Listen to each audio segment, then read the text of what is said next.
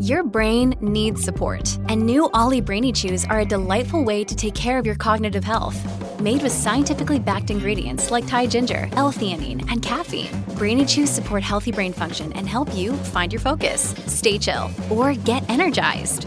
Be kind to your mind and get these nootropic chews at ollie.com. That's OLLY.com. These statements have not been evaluated by the Food and Drug Administration. This product is not intended to diagnose, treat, cure, or prevent any disease.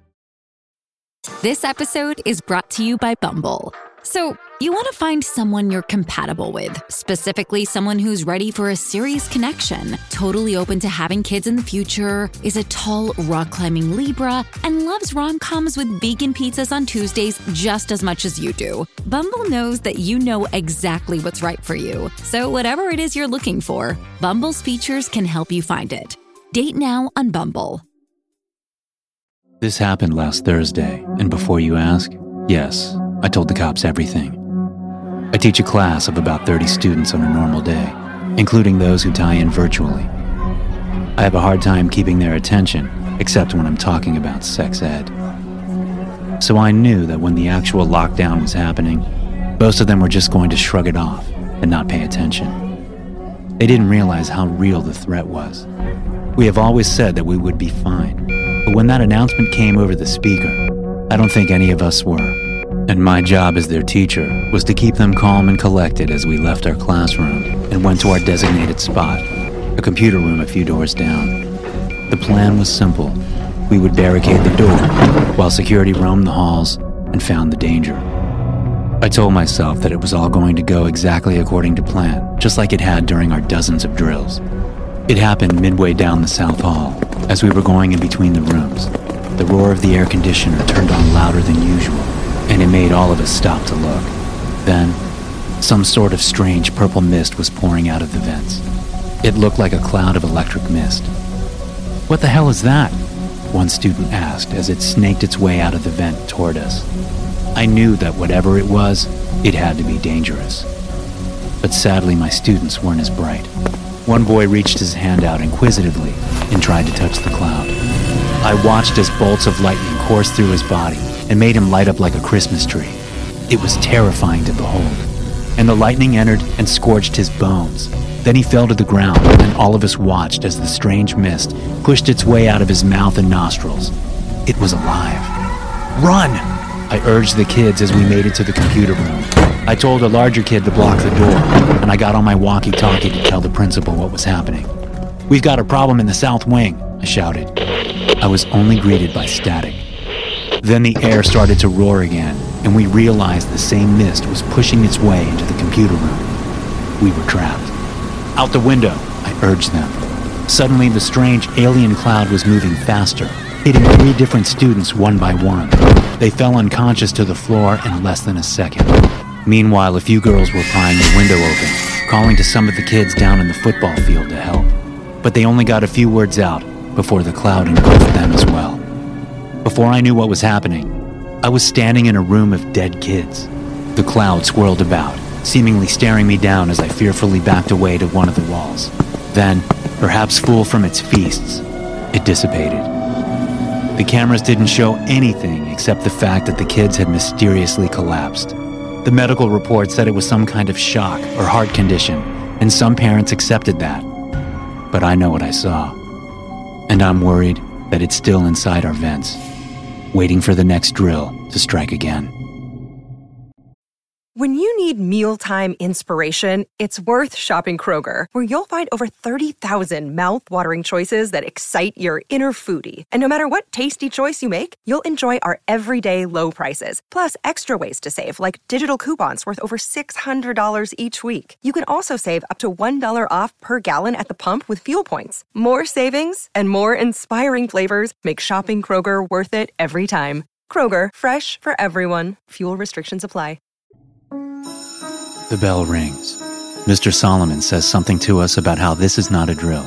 But honestly, I'm not really paying attention. You know how everything works so perfectly whenever you practice, but then the real thing occurs, and you feel like a chicken with your head cut off. As my friends are shuffling out toward the hallway, that's exactly how I feel. I don't recall what we are supposed to be doing, so I just keep quiet and follow the crowd as we head for the gym. I mentally wonder how many of us actually don't have a clue. What if we were just like lemmings being led off a cliff? In the gym, Principal McSchroeder is asking for different honor roll students to do a head count, make sure we are all here. I can't help but to notice the confusion on everyone's faces. We really weren't expecting this. Everyone is wondering, is this for real or just another drill? Of course, the teachers don't tell us. We're just supposed to obey and do as we're told. Looks like everyone is accounted for, one girl tells the principal. Something about all of this feels wrong. Like a floodgate, the memories of all our drills are pouring into my head. We never came to this gym before. I can't help but to feel claustrophobic. What if this was some kind of trap? I look around. There's got to be at least 900 kids in here. And I realize that I don't feel safe in this crowd. This is not what we are supposed to be doing. I push through, mumbling excuses as I wriggle toward the back hallway. We always went to the closet bathroom and locked ourselves inside. Always, always, always, I thought.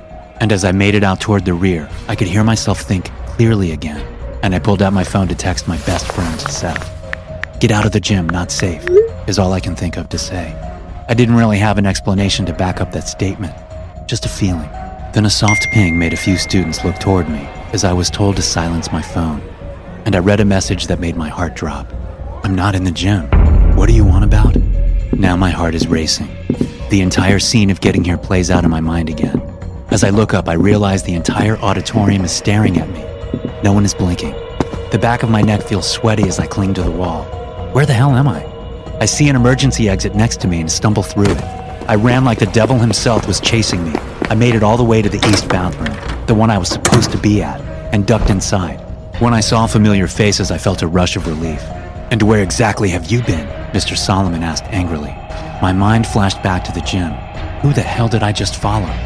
"I can't explain right now. Just follow me," I replied as I quickly led him toward the gym, frightened and worried about what we would see. We stepped inside as Mr. Solomon locked the door behind him. I turn around as he pulls a gun out from under his jacket.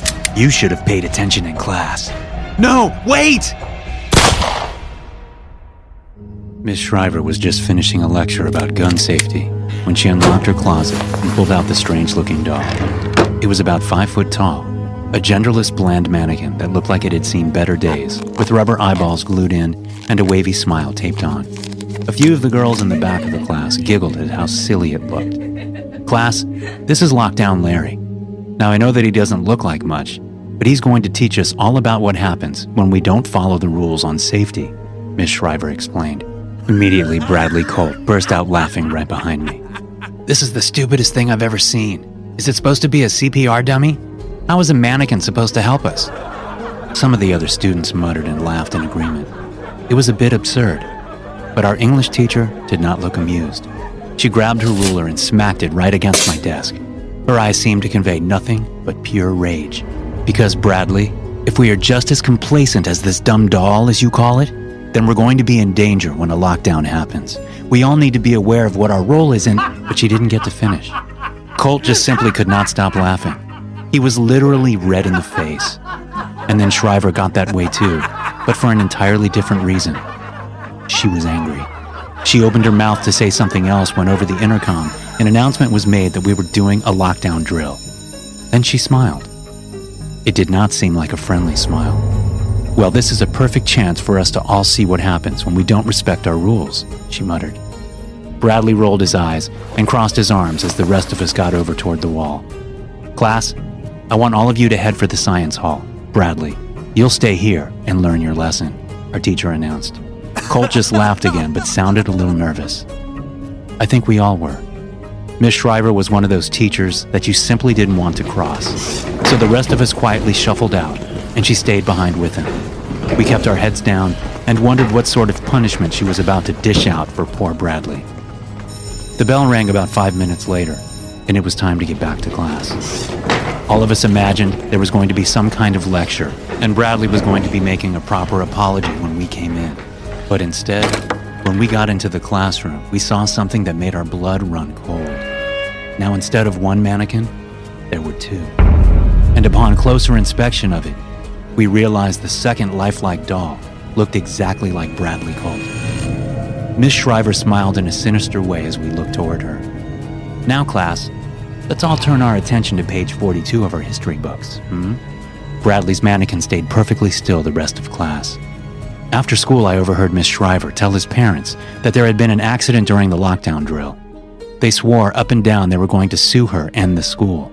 I thought about telling them the truth of the strange evil that had overtaken him, but then I saw Miss Shriver smile again, and my heart dropped.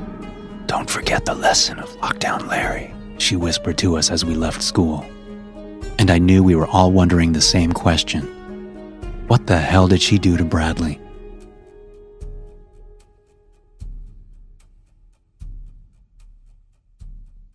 Thanks for listening. If you're tuning in on Apple Podcast, please take a minute to leave a review. Your review directly helps the podcast grow and allows me to continue coming out with the best horror stories on the internet. Thank you so much.